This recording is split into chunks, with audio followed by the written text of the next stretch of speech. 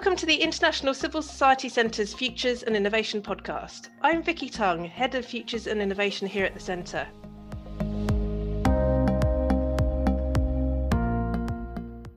So today I'm pleased to be talking with Krishna Gomez. Krishna is a foresight practitioner working with civil society organisations around the world to help magnify their impact and innovation capabilities. She uses foresight, design thinking, systems thinking, and other methods not normally employed in the social change field to help partners tackle long-standing problems with a fresh perspective and open them up to other disciplines such as neuroscience, tech, marketing, and design. We'll include a longer bio in the episode description, but Krishna's background is as a human rights lawyer, a grassroots organiser, academic, and research and advocacy lead on civil society space and building narratives across the human rights sector. Krishna's written the new Just Labs Guide to Foresight in the social change field, which we'll be talking about today, and is now dedicating her consultancy career to this discipline. She's also an old friend and collaborator of the Centre with our innovation report on populism in 2019, so we're really looking forward to our conversation today. We're also recording with a live audience from our Scanning the Horizon Civil Society Futures community, so welcome all and welcome Krishna. So Chris, could you start by telling us a bit about your own journey into foresight, how it's helped you in your human rights and social change work, and why this is now what you've decided to dedicate yourself to? So the journey, I think I will summarize that journey with a scene. That scene is 3 a.m. in a hotel in Nairobi. At that time, I was working for Just Labs, which is an innovation and experimentation space for social change actors. I ended up at Just Labs from being a human rights lawyer, a grassroots organizer in the Philippines, and then working for a Colombian human rights NGO, because I wanted to help create a space where activists and researchers like me can just play with things, break things, remake them, so we can come up with solutions to really complex problems fast without having perfection. So I was at Just Labs, and suddenly, as someone trained in law and in human rights, I started picking up new things and new skills that I never thought I would learn doing human rights work, like design thinking, theory of change, contemplative practices. We were getting trained on how to use meditation, for example, in working with activists. And then at that moment, at 3 a.m., preparing for a workshop with human rights leaders from across Africa, I was in Nairobi and looking at our agenda that I was going to facilitate, and I thought there's something missing here. We were going to ask these human rights leaders to come up with ideas on how to increase the impact of human rights work at a moment when everyone thought we were going through a crisis. This was at a time when this whole term of closing civic space was becoming more and more popular. And we were using predominantly design thinking, where people, are encouraged to think fast, really experiment, iterate, and not be precious with their ideas. And usually great ideas come from that. But I felt like people could easily get tired having to churn out new exciting ideas. But then when the situation changes the next day or the next year, they will have to do that process all over again and come up with another set of brilliant ideas. I felt we needed to anchor ourselves in something that would ensure that whatever creative ideas we'll have, they'll be creative and effective in the long term. And so I started Googling for activities, and I stumbled upon the work of a foresight practitioner that I thought, this is brilliant. This is going to take people in a very different mindset. And I didn't know that that was what we call now futures thinking or foresight. And so what I've been doing since then is to really constantly integrate foresight in everything else that I do or I work with the partners I have. So they come to me, they say, I want to work on narratives, or I want to get new ideas on innovation. And I'm like, great, let's do that with foresight. So that's how I ended up there. Thanks. And I think both you and us at the Centre are becoming quite evangelical about foresight, particularly in the social change field.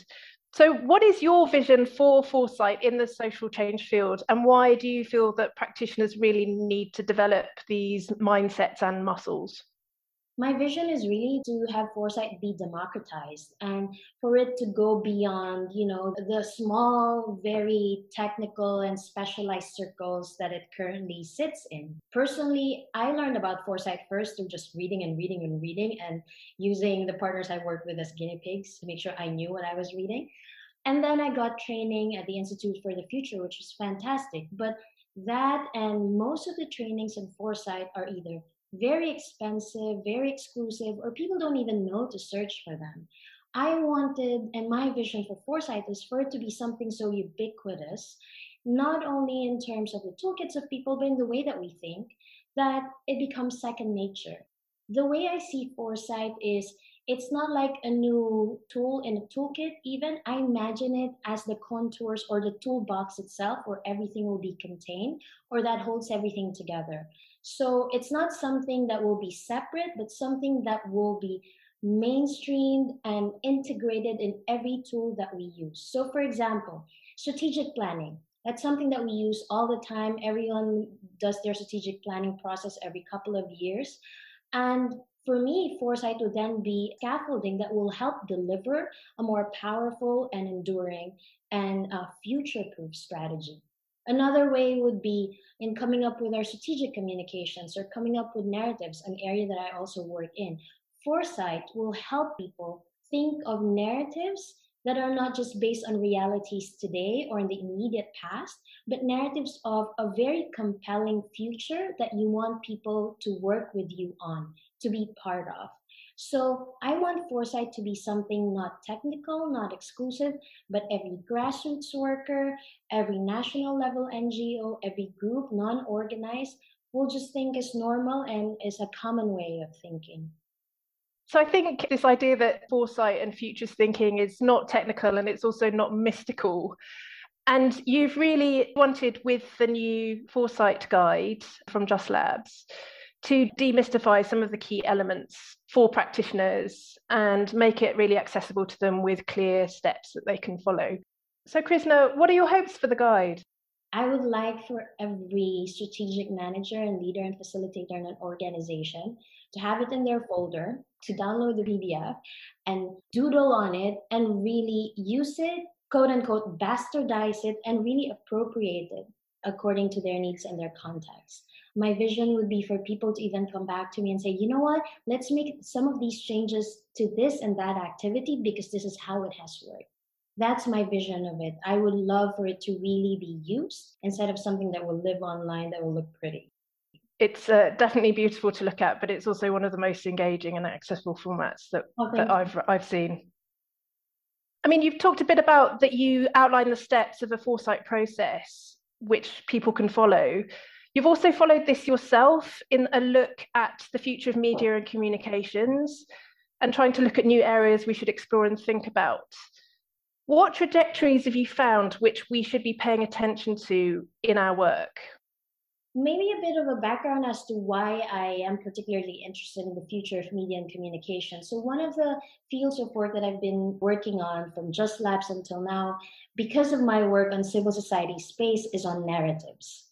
And so, everyone is really preoccupied with how do we win hearts and minds and change public perception about rights and the importance of rights or social change. So, with that, I'm going to share with you what really I've picked up from the different works on the future of media and communications, and primarily from the work that was done by the Institute for the Future in 2017 on the future of media. I'll start by tracing for us really the three stages on media that will get us to that future.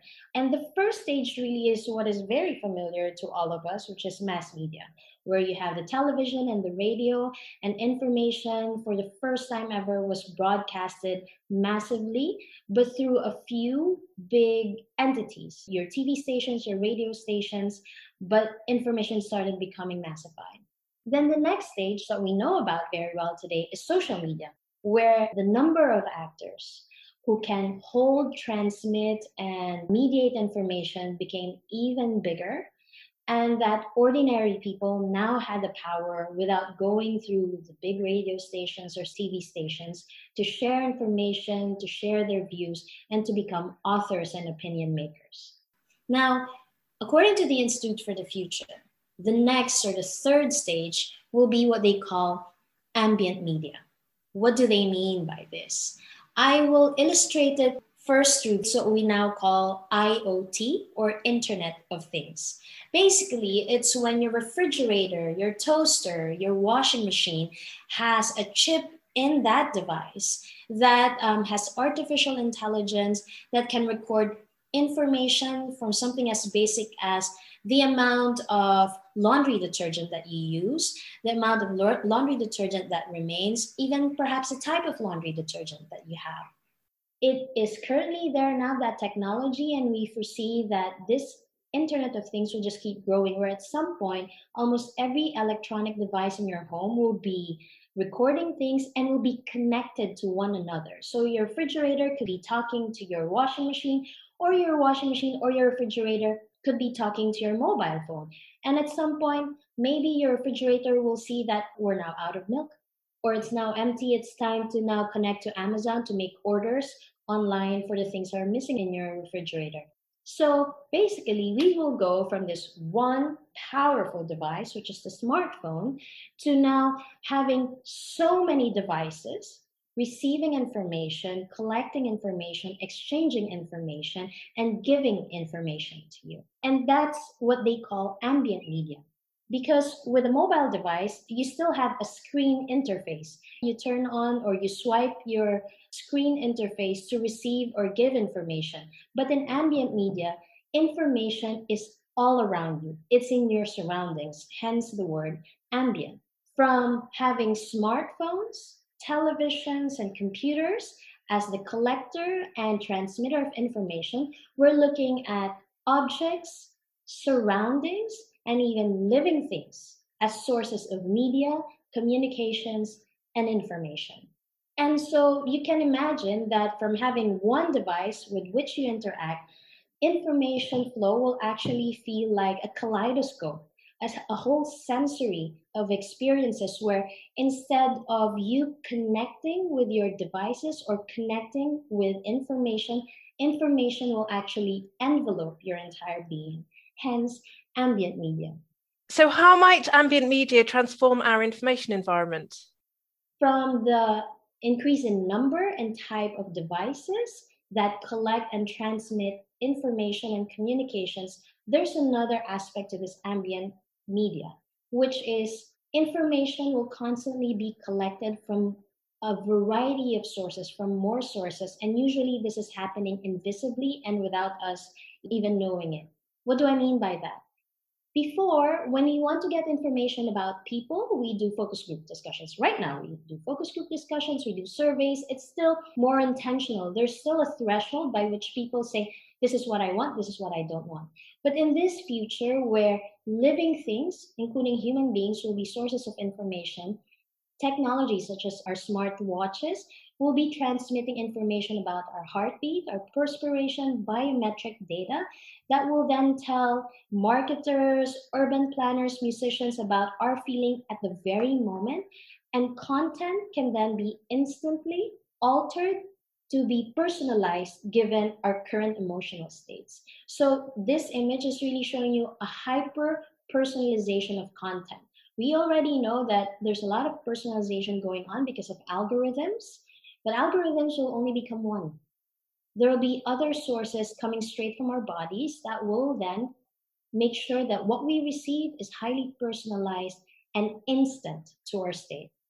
And we might think that this is all sci-fi, Chris, but in fact, the popular saying in foresight is the future is already here.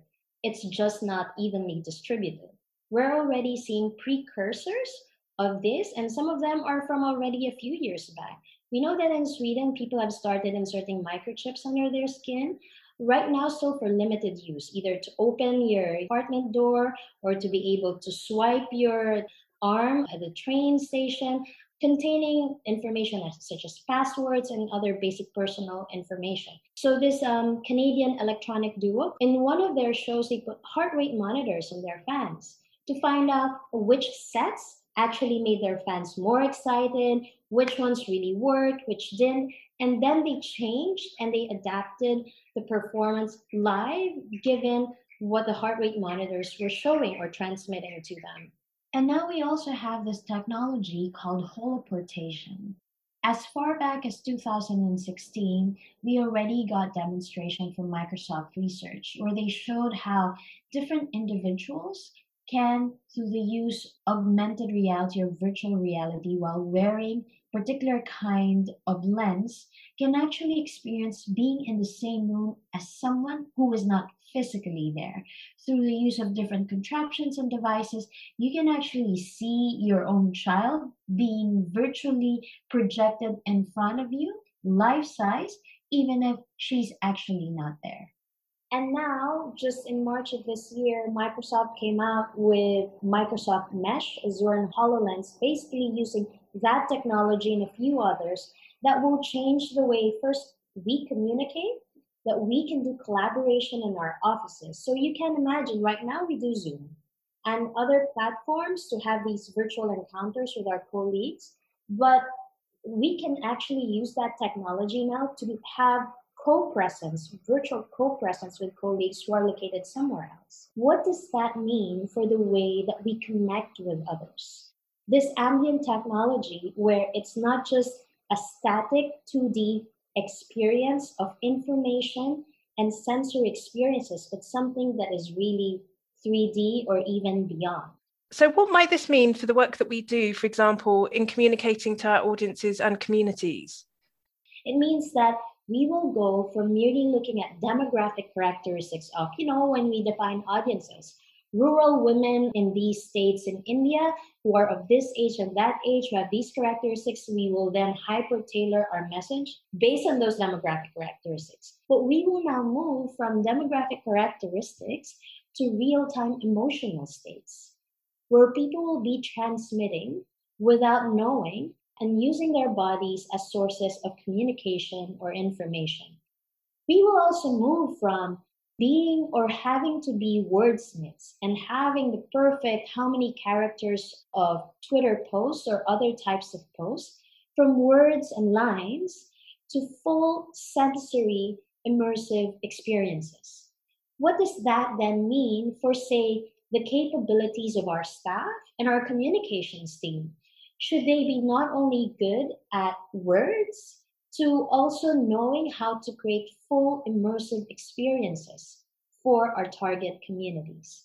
And aside from the things that it will demand from our organizations and the partners we work with, there are also a lot of opportunities. This might all seem scary when you see these things, but there are actually opportunities. There are at least two that I will point out right now. The first one is what we call persistent witnessing.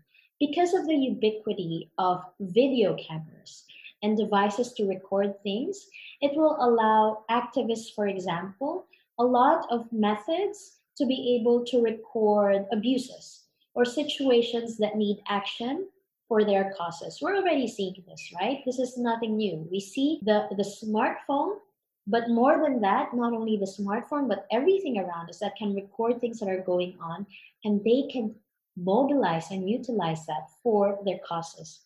The second one is there's actually a huge potential for creating broad-based empathy and even intimacy in this new ambient media future. How is that? Through social media, we've become privy to the lives of billions of people by being able to have a look at their lives, them sharing their day-to-day experiences, what they ate for breakfast, what their heartbreak is, etc. But still, that peak is a static peak. It's a 2D peak where you read lines, or maybe you watch a video, or you listen to audio. But in this ambient media, that peek into people's lives can now become fully immersive, even visceral. And it helps create greater or perhaps even deeper empathy when you can walk through a virtual experience of being in a mining field somewhere in Papua New Guinea instead of just reading about it through the post or seeing the photos online. Intimacy is also possible. I know this might seem like, no, actually, it will create barriers. It will. But because of so much information happening, there will be technology, and people will demand technology by which you can create subtler and more real physical interactions. Like haptic technology is basically where you can use, for example, your clothing to be able to feel or transmit sensations. You can get a hug from perhaps the shirt or the jacket that you're wearing. So, can you imagine what the potential that will be for creating intimacy across distances? And finally, Chris, how can organisations position themselves better to be able to understand and work with these changes? For all us to be able to utilize these opportunities or take advantage of them, one thing that I would encourage us to really look into, which is the importance of integrating neuroscience and psychology in our strategy, in our communications, in the way that we decide our tactics. Because all of these things at the end of the day operate and become successful or backfire based on how they are integrating insights from how the human brain works, how people respond to certain stimuli, what are people's emotions given certain stimuli. In short, for us, I would encourage that we do something that is called future benchmarking. You know how benchmarking is, you follow the gold standard of the leader in the field. So if you see that this big international NGO is now doing this, then you evolve to be able to adopt what we call the best practices of the leader in the field. But the problem with that is what the moment you get to do that, it will take you a while to get there. By the time you get there and you've adopted that best practice, it already is passé. That leader in the field would have already moved on to the next innovation. So instead of benchmarking, we should do future benchmarking where we anticipate the best practices of the leader in our field in the future and start doing that today. So from the saying that if it ain't broke, don't fix it. Let's just keep using it until it works. It should be, if it works, it's already obsolete. That's great. Thanks very much, Chris. A lot of thought, a lot of food for thought there. From my immediate reaction, some real fears about hyper micro targeting, and also just wondering if it would have made a difference if I'd been able to meet in 3D with my hologram colleagues throughout the lockdown. So we're now going to invite questions or responses from our audience here. Hi, everyone, and thanks so much, Krishna. This is Thomas. I work for Oxfam in Mexico as an influencing advisor. My question is around this aspect of kind of demystifying and democratizing, which I'm really glad you kind of brought to the fore. At Oxfam, we use theory of change development a lot, and I think that's taken a long period of time to demystify. And actually a lot of the time we're talking about thinking about context, not just in the present, but thinking about past context and future context, and bringing that into our thinking in terms of our analysis and deciding on what our strategies are. Is there a risk that this is a new buzzword, a new area of work, which actually we're doing already somewhat? Because I get a sense that there's some of that with theory of change, for instance. And if so, what can we do to make sure that we don't make the same mistakes that we've made in the past with things like theory of change, where we haven't managed to really democratize and demystify that very well? Thanks, Thomas. That is one of my biggest fears as well. For this to be another buzzword. And that's why when I work with partners on Foresight, what I really try to do is find entry points of things they're already doing or tools they're already using and really show them this isn't actually very different from what you're doing. You already see there are very strong connections, say, between Foresight and theory of change, because really it's asking you to create a roadmap to a very clear idea of change that you want to get to. The difference with Foresight, I think, is, and this is what I then explain to people when I say, okay, this is what you're already doing. It's very much related to this, but this is the difference. Number one is normally what I find when social change organizations use theory of change or other kinds of tools, we tend to focus on realities or trends even that are limited to the social field, political field or spheres. Foresight forces us to really look at other spheres that normally we don't even entertain. There's what we call STEEP or STEEP in Foresight, which is looking at areas that are social, technological, environmental, economic, and political, because we know that something that's happening in the tech field can have huge ramifications in our political and social sphere, or something in the environment or economics can interact with something that's happening in politics. This kind of web thinking, and not columns or categorical thinking, it doesn't come naturally to people, right? So for me, the way to make foresight not a buzzword is really not to introduce it as something, hey, this is a new cool thing, but this is what you're already doing. These are the things that are working really great. And here's something that can basically make the different connections. So that's one way, which is showing the different perspectives or areas we normally don't consider. The other thing that I then explain to partners is, aside from looking at it from almost horizontal different spheres kind of way, it's also a way to look at different levels vertical kind of way. What do I mean by that? When we use theory of change or even design thinking, normally we tend to be attracted to things that are predominant, like trends. Or if you have your newspaper, you're looking at the headline or the top stories. Foresight, it's like having a new muscle where you also turn to the bottom right corner small article in page 14 of your newspaper, or after 20 swipes in your app. And we normally don't get that kind of muscle using other toolkits. So for me, the way to get foresight really integrated into people's way of working is not to say, okay, we're going to do an organization-wide foresight process now because everyone else is doing it, but this is what we've already been doing. We're just going to add muscles here and there that can really strengthen the ones we already have.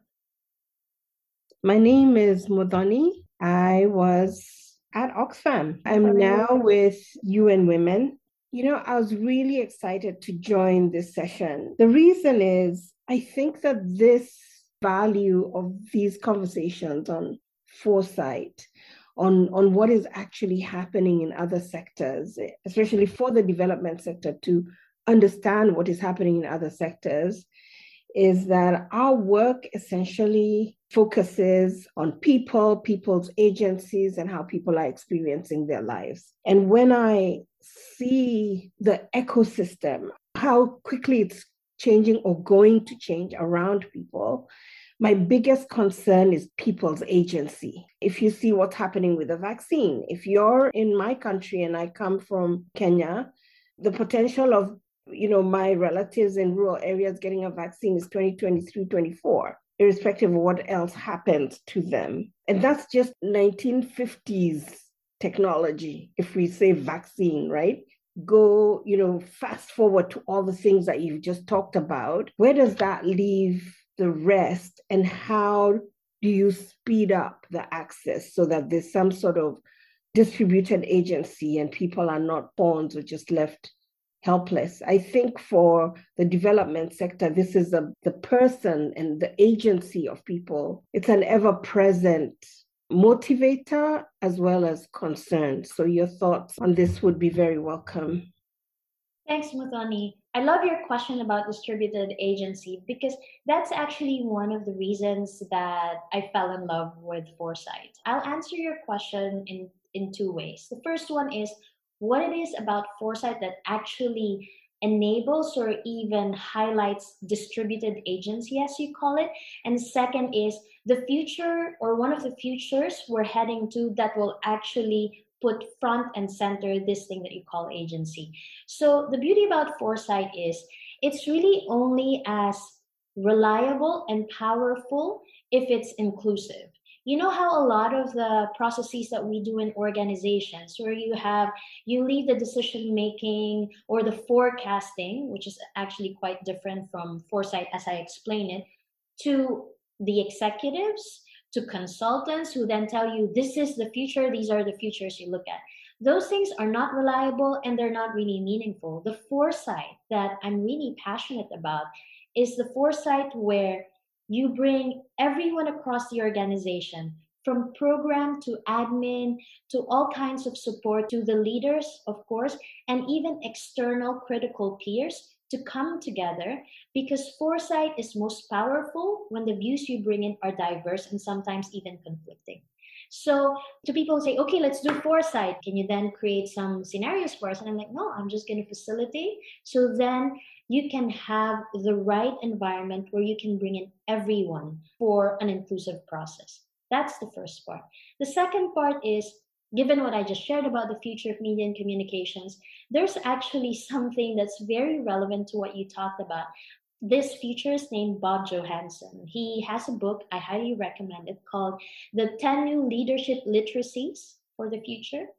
And he talks about basically the future of organizations. And he used the model of the internet to show that the evolution of organizations.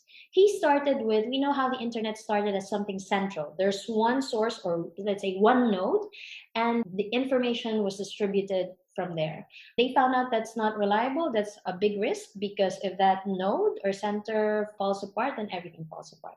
Then the internet moved to a decentralized network where you have very different nodes that connect with one another, but there's still somehow a center. And then you have the next stage, which is a distributed network, where it's greater decentralization of the nodes of power. What he's saying is that the future of organizations is not even this distributed thing. He likens it to, like, imagine a fishnet on the floor. It has those different grids of the net. Given a particular cause or situation, whether it be a protest or a certain moment in history, one part of the net will rise and lead. And then when it's done, it will go down. And at another point, another part of the net will rise and lead. And he said that the best and the biggest innovations will come from the fringes, and no one can control them. But somehow those different nodes will be talking to one another, but there's no one leader. And there are already precursors to this. The best example is Wikipedia. It's the biggest encyclopedia in the world. People, most of them unpaid, are spending hours creating entries on Wikipedia. People are spending time unpaid to help create knowledge. And no one controls that. Well, there's Wikipedia, the organization, but really it's a mass collection of the creation of one big value, which is knowledge. So this is where we're headed. And so in terms of the development world and communities and really that distribution of power, we're simply headed there. But then there are barriers for that to be fully realized or be realized fast enough. And those barriers come from either government or even the way that development organizations are structured or the way we work, right? Whether we create barriers for people to really have that agency or that centrality of voice in designing what's in the agenda, how things are done. But basically, you're already foretelling where we're headed. We just, in our strategies, need to be mindful how to hasten the things we want to see and not stop them. The next question comes from Poonam from FIX, the Funders Initiative for Civil Society. Go ahead, please. Thank you, Vicky. Thank you, Chris. And I think it's brilliant what you're doing in terms of democratizing this. Within philanthropy, we know some of the larger foundations are able to invest resources in foresight, futures thinking, and it often doesn't get shared, even within philanthropy, let alone with civil society. I think one of the things that we know that certain sectors have been engaging in foresight and other kinds of futures work for many years and sit on a whole range of resources, and occasionally things will make it into the news. Like there's Shell's very famous sort of futures work from a couple of decades ago, or I might take a look at Moody's and look at what investors are coming out with. But I do it in a sort of very ad hoc, random fashion, and I wonder if it's possible, as part of that, being able to access what other sectors are thinking and how they're making decisions. It'd be great to almost have a central resource of what's good quality, because it can also take you down some very strange routes, and that you're actually trying to anticipate the decisions that they're going to make. And is there some way of piggybacking on the back of that work? So that was one question. I guess the second one was around, and so I've been in rooms where we are trying to sort of imagine the future, and we can imagine all the bad scenarios, but we're really struggling to imagine what kind of institutions or frameworks might be needed to take us towards a different future. So I'm kind of curious if that's come up in the work that you're doing. Thanks, Poonam. The central repository, I have the same frustration, because what I'm doing is basically what you're trying to do. I try to read as much as I can, books and all these forecasts, and a lot of them really are catered towards those particular sectors, they are helpful to a certain extent, but also given their particular goals. Like in business, it's profit, right? And you already see that the way they framed, or in terms of the things that they're looking for, they're headed for very different things. That doesn't make them entirely useless, but there's a lot of mediating of the information and insight that needs to be done. Central repository, I think what we can start doing, and that's what I start doing, by the way, in the guide. At the end of the guide, I put in there some suggested readings, and my hope is that when people get there, it will take them farther down trajectories that they think are helpful to them. I curated that myself, knowing precisely what you spoke about. The danger with the central repository, as we all know, is that curation involves biases. For example, a lot of the things that I've seen within our field, in the development field or humanitarian field, a lot of them are already much more related than something from business, but still something that will not be so useful, for example, for a human rights defense organization in a province in the Philippines. So even within our field, the way that these resources are done, their content, their style, also do not necessarily speak to a lot of the needs of very diverse other actors within our field. I think even within the scanning community, and I know you're sharing information all the time, if we can have almost like a curation of resources by diverse actors within the community, and already doing the next step, which is instead of just sending, this is the list of the coolest new resources, but already a lot of the insights and then the thinking or the annotation behind the curation, I think will really help. It can drown out a lot of the noise and a lot of the unuseful stuff for us who don't have all the time or who don't dedicate all their time to foresight. Your other question, there's a good way to do that. So aside from Three Horizons, one thing that I've used is this thing. So Jim Dator, one of the big foresight practitioners and academics in the world, he has this thing called 4 types of futures. And he says that futures, there are basically 4 types of them. A future of growth, which is, imagine GDP, right? GDP, there are changes, it increases or decreases, but it's a stable change. That's one, future of growth. The next one is a future of transformation, where the critical element in society gets addressed and things become much better. Say if we solve climate change. The third one is a scenario of decline or collapse, where the opposite of transformation, we're not able to address that one critical factor in society, and then what happens after that. The fourth one is something that people have difficulty in imagining, is a future of constraint or discipline. What is that? So imagine if one almost artificial factor or policy is introduced in society and it changes everything around it. An example would be China's one-child policy decades ago. That's one policy, it changed economics, it changed culture, it changed reproductive health, and it changed the future of China all the way today and long into the future. So 4 types of futures, and you will notice that the way they're described, it's not in terms of whether they're positive or negative, dystopian or feel good, but they just are. And that's, I think, one critical part about thinking about the future, to try and avoid to think of them as positive or negative, but they just are. And then from there are activities, it's also in the guide, where moving from the futures, what are then the strategic insights that you can do to build precisely the institutions and the frameworks to bring them to life? What does it mean for our staffing? Which office should we close and open? How much resources should we dedicate to this current program? And what new program should we be considering? So we have another question. What would you say to convince someone who is hesitant of allocating their organization's resources, time and funds to foresight work? So what I do is really almost like a guerrilla kind of approach, where I ask them not to dedicate a lot of resources at first. The best approach really is to not make it this new intimidating thing, but really introduce it in bits that people find really useful, small scale by small scale. And I mentioned one of that earlier, which is looking at signals of change that people are currently not looking at, but if they scale and become mainstream, they could change everything forever. And so helping people basically read the news differently, or even read different kinds of news aside from the New York Times or BBC. those small things, and then you will see the difference, and the organization will see the difference in the kinds of ideas that people come up with. And then you build those little muscles, and people will see the aggregation of them and realize we are actually doing foresight. Do we want to do this systematically now and devote a bit more time and resources to doing this in a systematic way?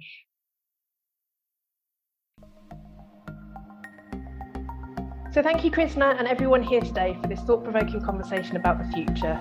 We'll link to the Just Labs Foresight Guide and other resources in the episode description. And we'll be back again soon with more exciting conversations about civil society futures and innovation. Until next time.